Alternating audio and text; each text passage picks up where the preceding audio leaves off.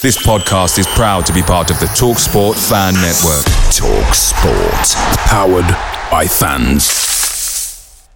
The TalkSport Fan Network is proudly sponsored by McDelivery, bringing you the food you love. As a City supporter, we know you value delivery, and McDelivery is up there with the very best. You'll always be winning with McDelivery because just like Kevin De Bruyne, McDelivery puts your order right on a plate. So the only thing left to say is, are you in?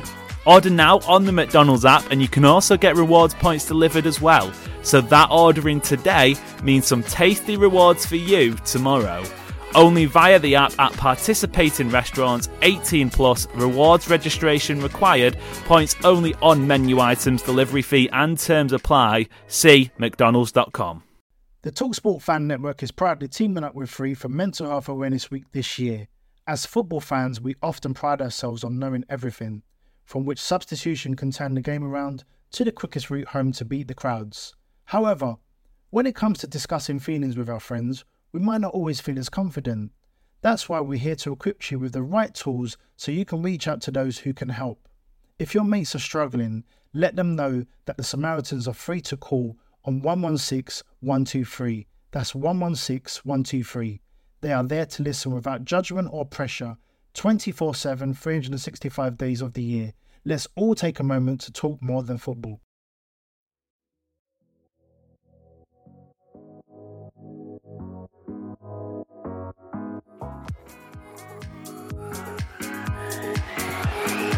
Guerrero's got in front there. Found the goal to keep this extraordinary run going. Sergio Aguero. Unbelievable! Manchester United 1, Manchester City 6. It's 2 for Dzeko. Tottenham Hotspur 3, Manchester City 4. They have made the impossible possible. Hello and welcome back to the City Report podcast. I am Amos Murphy. I'm Adam Booker. Hello, Adam. Impromptu, well, not so much impromptu, it was planned, but straight after the final whistle. How are you doing? Good. I'm good. I just poured myself a Guinness, big 5-1 victory. Plenty of things to talk about, some negatives, some positives, but after a game like that, you can't help but feel good.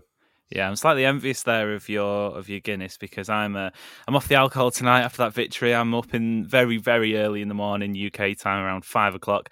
Hopefully off to go and watch Vincent Kompany's Anderlecht in Brussels. So early night for me. As soon as we jump off here, and by the time this goes out, I should be hurtling across the Atlantic Ocean? No, not the Atlantic Ocean. That's completely the wrong way. The Channel Sea, and heading over to Belgium. God, my geography skills need a brush up. But yeah, let's get into it. But before we do, obviously, as always, if you're new around here, or if you're not and you haven't already, please make sure you follow and subscribe on whichever podcast platform you are listening along on. Hit those like buttons, 5 stars preferably. Any complaints, abooker17 on Twitter. Any positives, Amos Murphy _. Right. I'd like to start with the Wolves game, but I think we'd sort of have to jump ahead a little bit and start with the man who made the Wolves game, and that is, of course, Kevin De Bruyne. We've waxed lyrical a number of times. There are plenty of platforms and podcasts and outlets who have done exactly the same for a number of years. But was that Kevin De Bruyne's best performance in a City shirt ever? I'd hesitate to say no.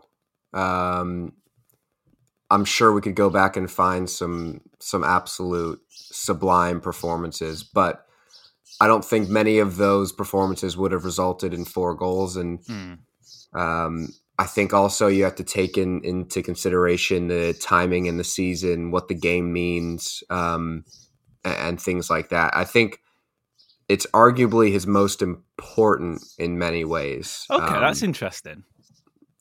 Maybe not. Maybe there's some Champions Leagues in there, but then again, none of those Champions League runs ended in anything. Yeah, so, yeah. You know, if this turns out to be a 4th Premier League in 5 years, we'll go and look back on the last few weeks in general of the performances that he's been putting in and been like, that guy. I hate the word carried, I hate the word carried yeah, because I know what you mean. I think it does a disservice to the rest of the team. But he said, I'm going to win us this title. You guys are still doing great around me, but I'm winning this title. Yeah. Yeah. Well, I know exactly what you mean, because I suppose there's some examples of a player carried a team, but then how often do those teams end up winning championships? Not very often, because one man does not win a league title or a Champions League or whatnot. So you spot on there, but it does feel like he's top of the table, and he's not just top of the table in the Manchester City squad. He's top of the table in European football at the moment. I was interested in what you said about the it being his sort of most important, because I definitely think some of those Champions League games, I'm thinking even going back to 2015 with that 2015-16, sorry, that PSG quarter final, and you suppose you could go back and say City don't progress there. The sort of the progression in Europe's not back a little bit, but I struggle to think of a more. It's definitely his most productive, but I struggle to think of a performance where for the full 90 minutes, and you don't often get this when a player's on song because they either get taken off or they drop off, but even in the dying embers of that game, he hit the post. He could have had a fifth, and I think actually looking at some of those stats there, he scored all 4 goals with an XG of less than 1, which is quite impressive, especially when you consider, City's lack of clinical edge, as you'd be led to believe. And it is another one of those nights where we're looking at it and going, this isn't just the best City player, this isn't just the best Premier League player, this is a man who could quite comfortably, come the end of the year, pick up a Ballon d'Or, and that's not outlandish to say. It's not, and I put on Twitter, believe it was after the Newcastle game last weekend, that I believe he's solidified himself as the best Manchester City player of all time, and I'm going to stick by that again after this Wolves game. Look, obviously we're in our 20s. We didn't see some of the great teams in the 70s and things like that. So we didn't see some of those players like your Colin Bells and your Franny Lees and Mike Summerbees. We obviously didn't get to see them play in the flesh and kind of take in their brilliance. But certainly in my living memory, and that includes David Silva, that includes Yaya Toure, I don't think I've seen a player at this club that goes to the same level as Kevin De Bruyne. I just don't. I don't think there will be anytime soon, and I don't think there has been in the past. So he's setting levels that are absolutely unbelievable. And to think of the games that he's doing it in, games that are going to go on to win titles, it's unbelievable. Some numbers then, because I suppose when you do this, it maybe doesn't look as impressive. But 15 goals for the campaign. This is off Transfer Market, so go to them if there's any discrepancies here. But 15 goals for the campaign, 13 assists, as well on top of that. So 28 goals and assist contributions. It's incredible stuff. But especially the last few weeks, you sort of think he's been getting about 5 per game. But yeah, it really is astonishing. And we're looking now at the time where the awards start to get announced, and the Football Writers Award was announced a couple of weeks ago. Obviously, Mohamed Salah picked up that one. We spoke about the PFA Player of the Year, 3P as it's been dubbed, and I actually think if we're looking back on it, he probably didn't deserve it last season. It could just happen though this season that, given the archaic way they do the voting, which seems to like they send the votes off just after they finish the Christmas dinner about 4 months ago, could be that he misses out and it does go to someone like Mohamed Salah who was bossing it in the first half of the campaign. But is there anybody in this division? Obviously, you and I, it isn't just Manchester City focused here. We watch a lot of football, but is there anyone in the Premier League that, if you take your blue tinted glasses off, you would say genuinely rivals De Bruyne this season, and sort of taking into account all of the campaign, going right the way back to that dark day at the Tottenham Hotspur Stadium back in the summer in August? Is he the best player this season? And, I suppose if City end up with a league title, that may influence things. But if you were to announce it now, would he be getting your vote as a neutral? It's an interesting one because he wasn't great at the beginning of the season. Obviously, he came off of 2 pretty brutal injuries in the summer, the fractured cheekbone and the concussion from last season's Champions League final, and then the ankle injury he picked up for Belgium. And he started off pretty slow. I mean, we had conversations on this podcast that was like, does he need to be dropped or and I always campaigned for he's an undroppable player because eventually he'll click into gear and now we're reaping the rewards. But just putting me on the spot here, I can't think of anybody else that has reached this level. And now it's a level that he's doing week in, week out. It's not, it's not a flash in the pan level. Obviously, the only other player in the league to put up kind of similar numbers and similar performances is Mo Salah, but it was only a week or two ago that he hadn't had a goal from open play since like January or something like that. And he didn't start yesterday against Villa, so I can't see anybody else that's come close to the level that De Bruyne is putting out. So I do see him taking the three-peat, but there's been plenty of years where we felt like he's deserved it before and it's gone to somebody else. And, when somebody like Jordan Henderson wins Player of the Year, you never know what's going to happen. Yeah, I think it's one of those. I think when you listen to ex-players speaking about it and they're going about the voting, and some of them have been pestered by the partners, like, oh, you've got to send this off, blah, blah, blah.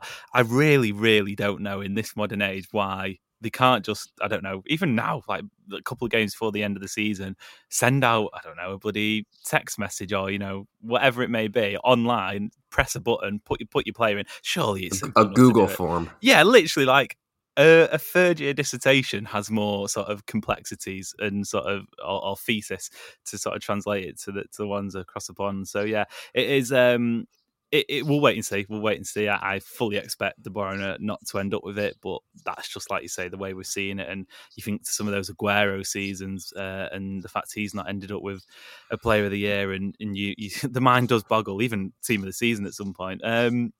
Any last words on Kevin De Bruyne? And then obviously you mentioned there were moments in the season where it looked as if he may be dropped, and that wouldn't have sort of gone against the grain. Gundogan was pushing for a starting place. Bernardo Silva was one of those players where we always go, oh, could he be the Player of the Season at the end of the year, blah, blah, blah. There's always that feeling though, wasn't there? Like you say, he could be putting on a 3 out of 10, 4 out of 10 performance, but pop up with a goal and win City the game. I think perhaps Chelsea at home at the start of the calendar year is one of those. And now, like you say, he's taken his game to a completely new level. And you think about the certain signing City have announced this week, could be scary times, but not for us. But not for us. No, look, he's been incredible. There's almost like no more words to say about it. The fact that he did start off slow, and you think kind of like the massive gap between the beginning of the season to where he is now, and kind of how much he's improved, especially on a consistency level, which I think is the most important thing, is when Kevin De Bruyne has been in his, off spells, which we've seen a few here and there.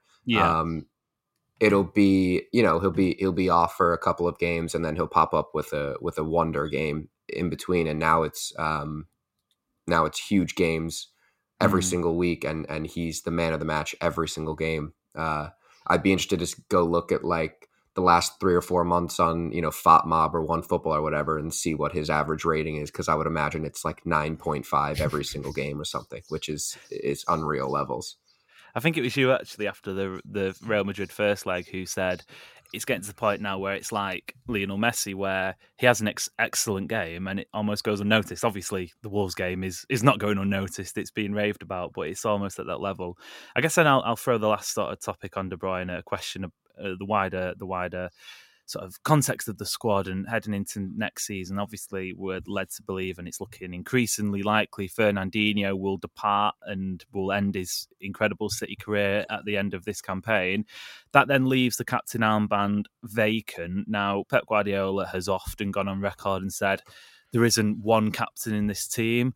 Interestingly enough, if you go back to the start of this season, De Bruyne was allegedly bumped down the order in terms of City's captains, one of those ahead of him being Ilkay Gundogan. Again, there's evidence to suggest he might be on the move as well.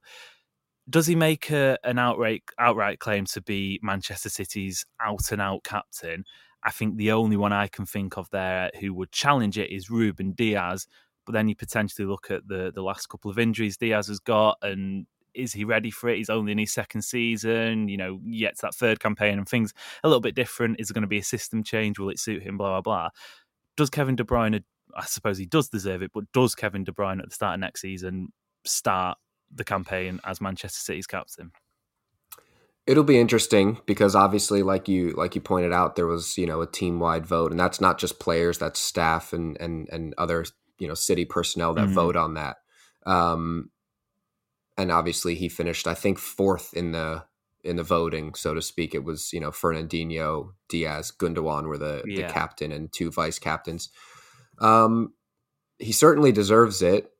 I wouldn't have any gripes if he's the vice captain and Diaz is the captain, or vice versa. I don't really think it makes that much of a difference, because I don't necessarily think that without the captain's armband, he's less of a leader. And same with Ruben Diaz. I don't think if you take the armband off of him, that all of a sudden he stops shouting at people. So, look, he certainly deserves it, and I wouldn't be surprised to see him come first in the player voting if they do it again next season.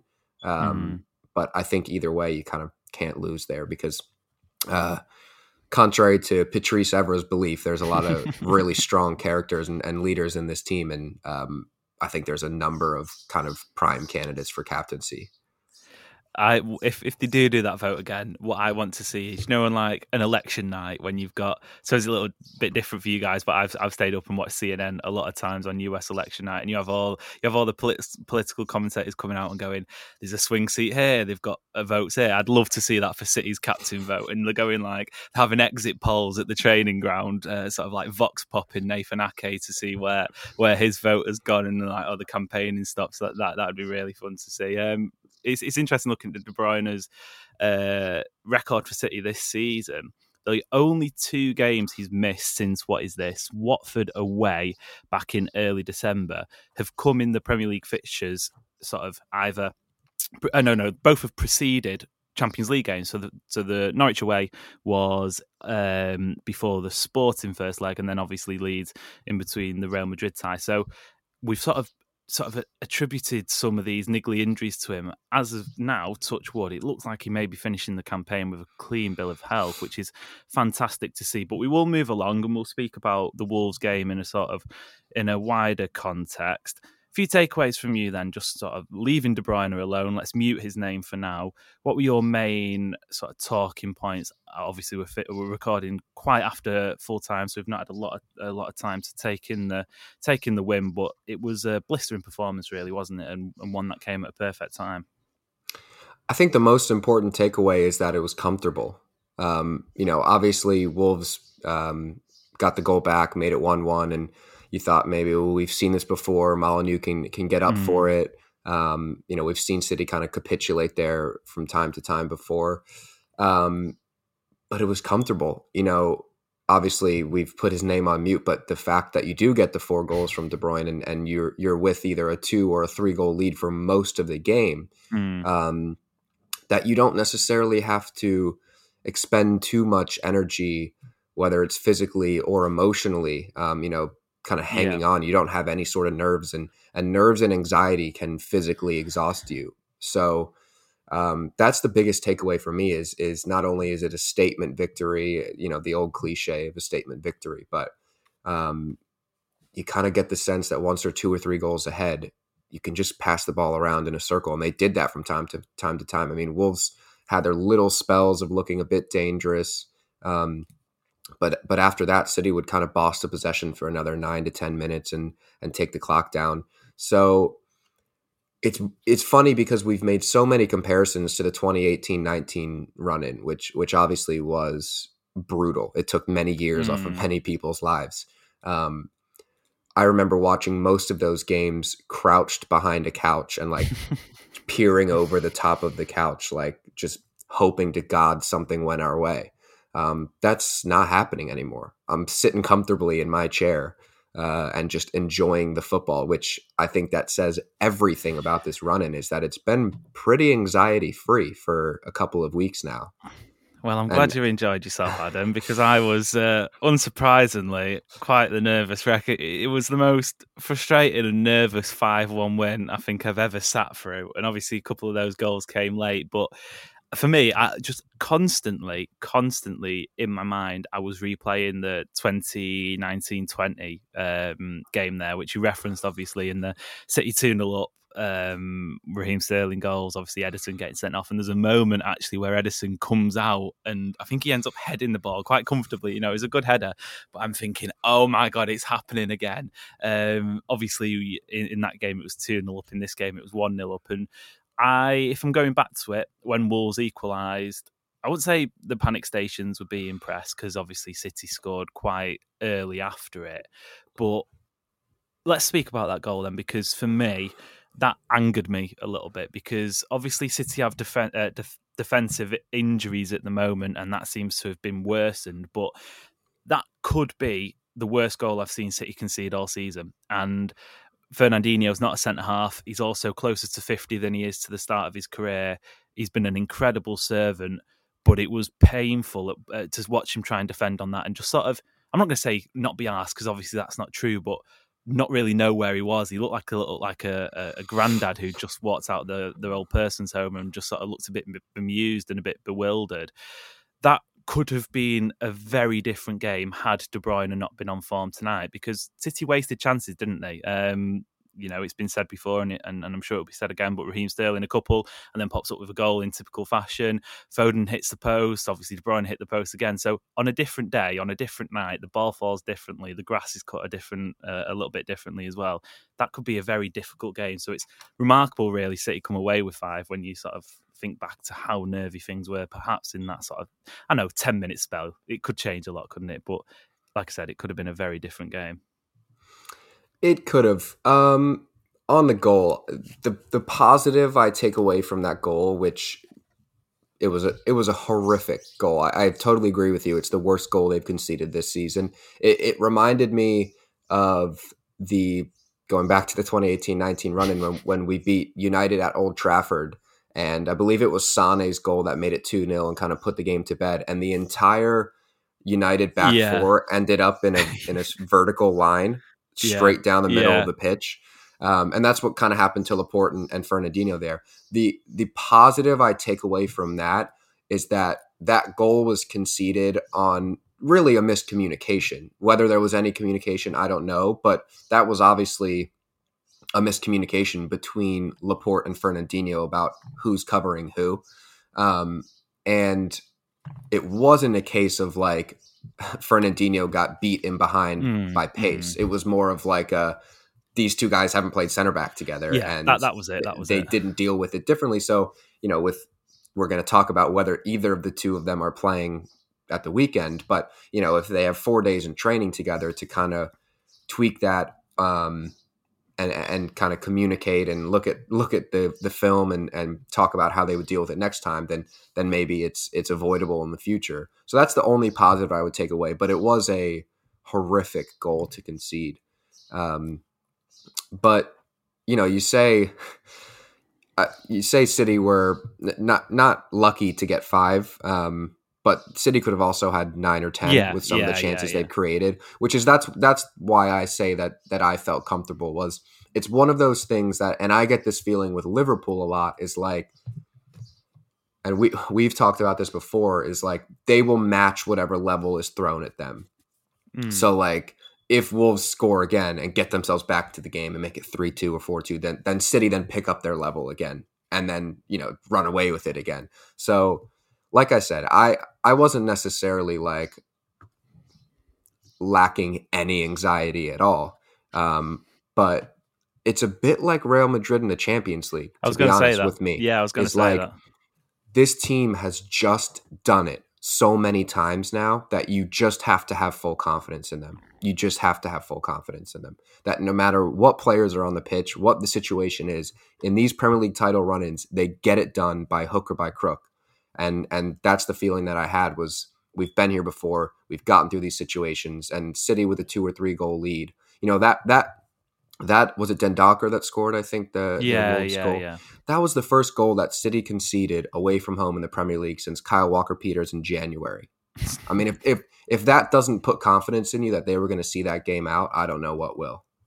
Yeah, I know exactly what you mean. Obviously, the goal does come from 2 players who I'm not sure if they've ever played centre-half together, potentially in 1920, but then Laporte was out for a long time, so I'm hesitant to say they have, but definitely haven't regularly played together, and I'm confident in saying probably won't ever play again with each other because obviously Fernandinho's leaving. It was a fantastic win, and it came obviously on the back of Liverpool cutting the deficit in pretty much the only way possible they could have done on what would it have been Tuesday night. That they not so much scraped through because I think they probably had another goal in them somewhere, but they got the job done there, and City got the job done in typical City fashion, scoring a shed load of goals. And now if we look at the Premier League this season, City have scored 3 or more goals 15 times. They've scored 4 or more goals 12 times. They've scored 5 or more goals 7 times. And that is, I'm led to believe, a record in Europe's top 5 leagues this season. I think it's 94 for the Premier League campaign now. City don't have a recognised striker. Obviously, one's coming through the door. We've done a lot of Erling Haaland news, but it is official.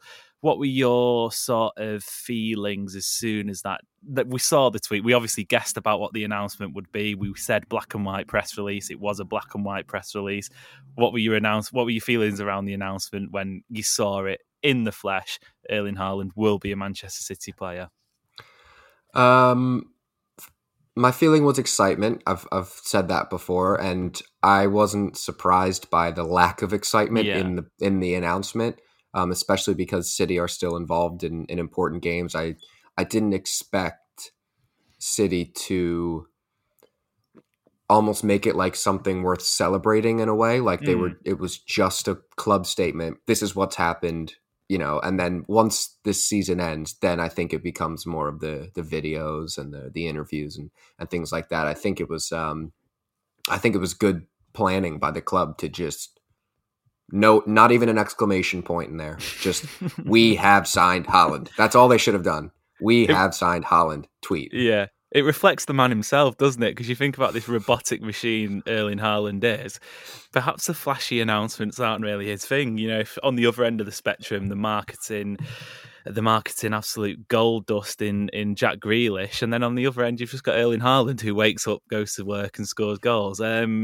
It's scary. It's scary, the thought of what he can do. And to be honest, I think I'll go on record and say, I think on Sky Bet it is here in the UK, he's the favourite to win the Golden Boot next year. And I was listening to Andrew, obviously from the Main Road Ramble, and he was saying, if you've got money, go and lump it on Haaland being the Golden Boot winner for next year. I don't actually think it will be that seamless. I think we often underestimate how good the Premier League is, and the Bundesliga is a fantastic league to watch. It's a fantastic league to sort of be involved in. It's a fantastic league for him to have gone and sort of learned his trade. But then you do get the odd game against a Greuther Fürth or a Paderborn last season. The team where they come up for a season and more often than not go down for the next season. So, the Premier League is a tough league. I don't think he'll win the Golden Boot first time around, but if he is here for the 5 years of his contract or 4 years, then it will be fantastic. Let's mix the final two topics into each other then, because they do sort of encompass one another. Injuries, we saw Aymeric Laporte go off. The most frustrating thing that for me here, and I suppose you could balance it out and say, well, he made a crucial tackle a bit later on, but it's another injury we've seen a player play on. Now, it looks as if it's just a knock and not a muscle injury compared to Fernandinho's, which is supposedly a muscle injury and maybe looking like he's going to miss West Ham at least. But Aymeric Laporte is Manchester City's last, or at least before tonight, was Manchester City's last fit centre-half. Nathan Ake came on when I would hazard a guess Pep Guardiola wouldn't have wanted to throw him in there. That's a frustrating sort of element to this game, isn't it? You come away with a 5-1 win, you take it, but then when you look back and think, oh shit, we've lost another defender. Yeah, it's frustrating. I have a sneaky feeling Laporte plays at West Ham. I think it might be the kind of thing that Pep Guardiola is looking at that as the kind of the final potential bogey game, and is like, give us 60 minutes or something like that to just like we've seen in the Champions League with the likes of Walker and Stones. Yeah, which clearly didn't work out with Walker and Stones, but there's only a few games left in the season. Nathan Ake seems like he'll probably be fully fit by then. There was plenty of talk that he could even start tonight's game against Wolves. So he's obviously coming back to full fitness quicker than maybe we had expected a few days ago. The Fernandinho one is tough because it's a muscle injury. You could probably put your house on that being the last time we actually see him in a City kit, which is pretty brutal. Yeah, it's heartbreaking, really, when you think of it. To go out that way. But look, if Nathan Ake is fit and you can maybe stick Rodri in next to him for the West Ham game and play a midfield of Bernardo, De Bruyne, and Gundogan, you're not necessarily going to automatically lose a game by multiple goals. You know, what the thing that we tend to forget about is like, oh, that's a really risky back four or whatever, but City have the ball most of the game. Same thing tonight. Laporte and Fernandinho didn't have that much to deal with because City had the ball most of the game and they had a lead most of the game. So I think Laporte is the big one. If Laporte gets healthy by West Ham, then I think we're in the clear, but it'll be squeaky bum time for sure to see if he gets back to full fitness.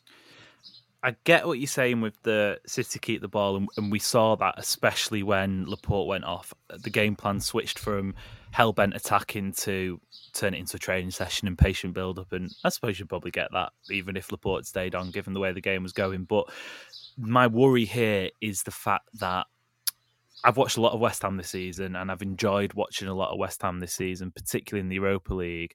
They are a blistering attacking team. I'm thinking the likes of Mikel Antonio. I'm thinking of the likes of Jared Bowen, who for me should be knocking on Gareth Southgate's door and getting into his England team. I really do see him as a top talent, and I see him as a talent that probably ends up at Liverpool at some point in his career, which is mad considering he was playing non-league football at one point for Hereford, which is a crazy little stat. And I'm looking at the likes of around it as well, Declan Rice, the energy he brings from midfield, and if you take Rodri out of that midfield, we had this chat, what was it, about 72 hours ago, wasn't it? Saying take Rodri out of that midfield, and I won't use the pun again, the peg spun, as it came in for a little bit of slack. But you almost create more problems for yourself, don't you? And like you say, if Laporte's capable of 60 minutes, is that better than perhaps starting Rodri there and then trying to move Gundogan into central defensive midfield and the painful flashbacks of a Porto Champions League final? Or do you just go, Rodri, you stay where you are. Kevin De Bruyne, you do exactly what you're doing. Gundogan or Bernardo, you do exactly what you were doing as well. And then we'll sort what happens out behind us. And if Nathan Ake starts, you're then probably only going to have to fill one spot. And City, I'm not going to say are crawling towards the line and hopefully another Premier League title, but it definitely feels like they're clinging on a little bit at the back, aren't we? And I think for the first time in a while, we saw Edison make some big saves that we haven't necessarily seen him have to do in the last couple of weeks, really. Yeah, I think I'll probably stick by what I said on the last episode, which is you just fill like for like in that situation, and you keep every other aspect of the team the way it is. It's a weird one. I think I just have this feeling Laporte plays against West Ham. If it's a knock, he probably should be okay, shouldn't it? If it's a case of having some ice in it, even an injection, if it's that bad, just get through that game, and then hopefully by the time Aston Villa rolls around in 7 days' time, you can do that, and then that's the season done. Like, don't even worry about the international break in June or whatever. Just get through these. If he plays, I don't know what, 120 minutes of the next 2 games, I think we do well in that case. Yeah, and look, a Nathan Ake and half of Aymeric Laporte center back pairing is good enough to look. This is one thing that I don't like, this type of thinking, but City have a cushion now. They can draw a game and win on the final day and be fine. They can lose a game by a goal or two, and Liverpool is still going to have to win by 4 or 5 on the back end, which you obviously don't want to leave it up to that kind of thing. But thankfully, there is a small cushion here for City to, if the game is 1-1 in the 85th minute or whatever, you don't necessarily have to go hell bent trying to win the game and risk giving up goals at the other end with a shoddy defense, so to speak. I don't necessarily like that thinking, but it has to be pointed out that City's stellar performances in attack the last few games, and obviously Liverpool's one game dropping points against Tottenham has given us a cushion. So yeah, I think if we're talking hypothetical and there's absolutely no Laporte on Sunday, then it's Nathan Ake, and do you put a kid in there? Luke Mbete, I suppose. Do you put Luke Mbete in there? What would he be up against? Mikel Antonio. That's a challenge. That's a real big challenge. So what are your other options? It's Rodri, and you maybe throw the midfield out of whack. But if it's not Rodri, what are your other options? You don't really have any. No. João Cancelo and then Gabriel Jesus. I'd rather cut my leg off. To be honest. I know exactly what you mean, but if Luke Mbete is there, and it isn't, and there is no Laporte and Nathan Ake, I personally, and I'm not a Champions League winning, multiple Premier League winning manager, and I, albeit have hair, but don't look nearly as good as Pep Guardiola, I stick Luke Mbete there. But I say that behind a computer screen and a microphone, so that, you know, it's down on him. And these are the intangibles, really, aren't they? And yeah, let's just hope the Wolves journey home up the M6 is not one where Laporte's in agony and he wakes up tomorrow morning feeling a little bit bruised, but come Sunday afternoon, in what I think will be quite a raucous London Stadium. Let's touch on that finally. West Ham, thanks to the incompetence of Manchester United Football Club, do have an opportunity to jump into the Europa League with 2 games remaining. Here's how it sits in 6th and 7th. Obviously, Manchester United currently holding that last Europa League spot, which I think would obviously be their preference. They don't want to drop into the Europa Conference League, but United in the Europa League in recent years have done well, relatively speaking. They have played 37 because they're not in action this weekend due to Chelsea's FA Cup final. They're on 58 points. They have a goal difference. I shouldn't laugh, really, but they have a goal difference of +2. So if they lose to Crystal Palace by 2 goals on the final day, they finish the season without a positive goal difference. That's unthinkable, really, isn't it? West Ham, however, they're in 7th. They've played 36, so they've got 2 games remaining, starting with City on Sunday. They're on 55 points, so 3 behind United, and they have a goal difference of, I think it's +12. Yeah, I think it's +12. So they've got a superior goal difference, one which you would expect to be worthy of an extra point, really. 2 wins for West Ham United. They're back in the Europa League group stage. Defeat, they've got a lot to do on the final day. So we've gone from a situation, really, of looking at West Ham going, they might be in the Europa League final, which would take place, I think it's the midweek in between the final game of the season. They'll probably rotate a lot of players if they get to there. That's not happened. They've bounced back superbly from crashing out the Europa League to Frankfurt. 4-0 win. Okay, it is relegated Norwich, but it's still a 4-0 win. They now know two wins from their final 2 games puts them into a place where they absolutely relished it this season. They got to a semi-final of the European competition. That stadium's going to be right up for it, isn't it? It is. I felt that way going into Molineux, and I think City just play a style of football that is perfect for quieting a raucous crowd. If you can keep the ball for 3 or 4 minutes straight and the other team literally does not get a touch on it, it quiets a crowd. I actually think that the Etihad's atmosphere sometimes is solely down to City's style of play, because second that. Yeah. This team has just put so much confidence in me in the last few years that even if we're looking at a center back pairing of, you know, Nathan Ake and Luke Mbete, that they're going to get the goals, they're going to get timely goals, and it could be a case of having to just outscore West Ham. But would you doubt a front 6 or a front 5 of De Bruyne, Bernardo, Phil Foden, Gabriel Jesus, and Riyad Mahrez to you know, be shut out by the likes of Craig Dawson and Aaron Cresswell? Probably not. So it might be a case of having to outscore them on the day. It could be, you know, a bit of a shootout, but I just don't see that happening because I think City are going to go in and they're still going to be able to control the game. And a lot of City's control comes out wide, and you're going to have Cancelo on one side and Zinchenko on the other, and they're fantastic at keeping the ball and controlling things. So I think we have to remind ourselves that no matter who the center back pairing is, City will have more of the ball. They'll create a ton of goal scoring opportunities like they normally do. And that's only going to benefit them on the day. So it's not great. The potential center back pairing, West Ham have a lot to play for. It feels like it could be a recipe for disaster, but with this team, I have so much confidence in them in these games. I can't say that enough, that I have so much confidence in them. And basically since that final day at Brighton in 2019, I have no reason to doubt them in games like this, and I'm not going to start now. Yeah, well put, really well put. Final point then today.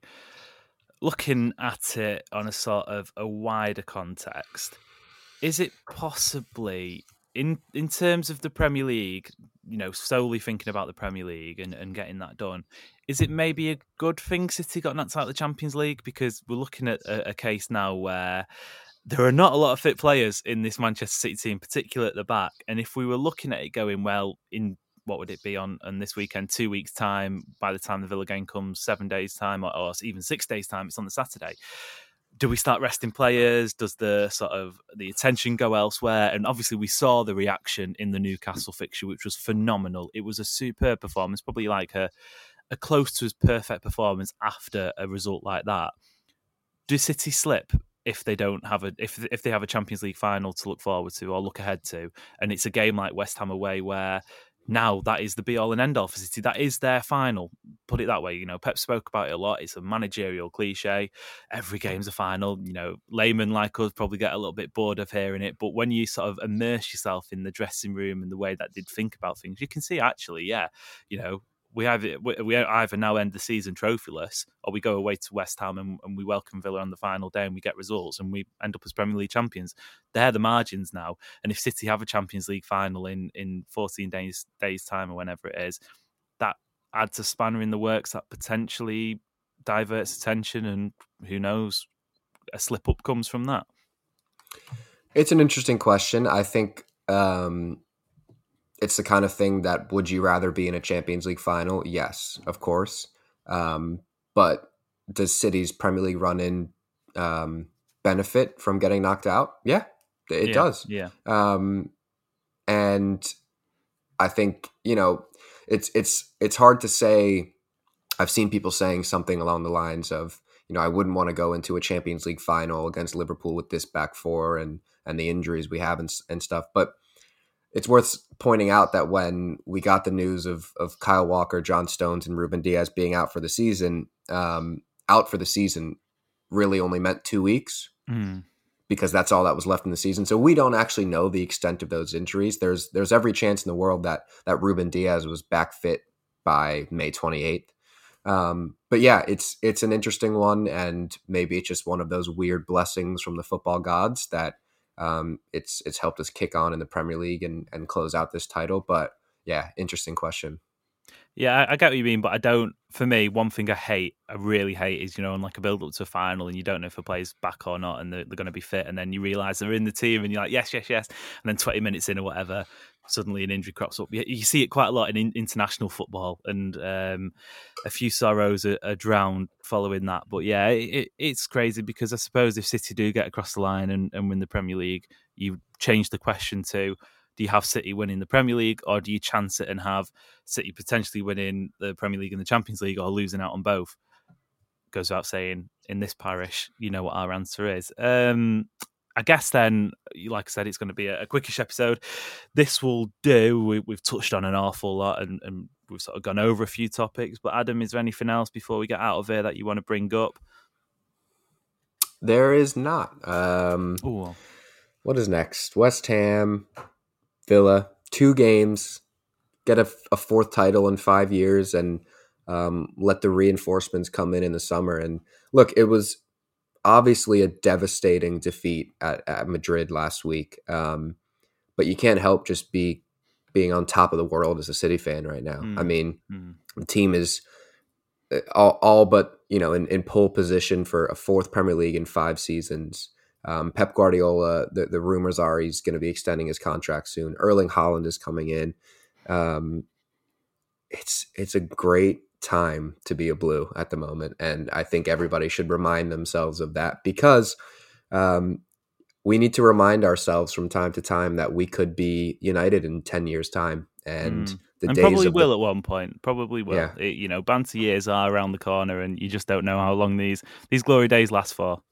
Yeah, absolutely. So live it up right now. Have a Guinness in the middle of the day, like I am. If you're in a different time zone and games are kicking off at 9 a.m., have yourself a drink and enjoy it.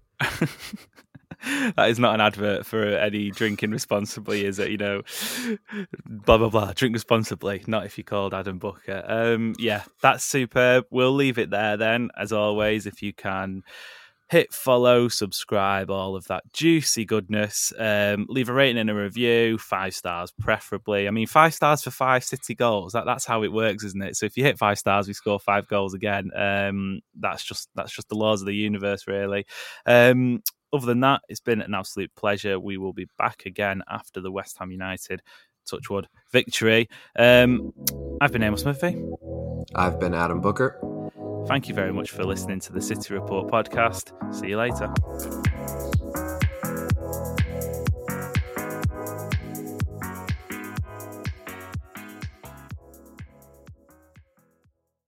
The TalkSport Fan Network is proudly teaming up with Free for Mental Health Awareness Week this year.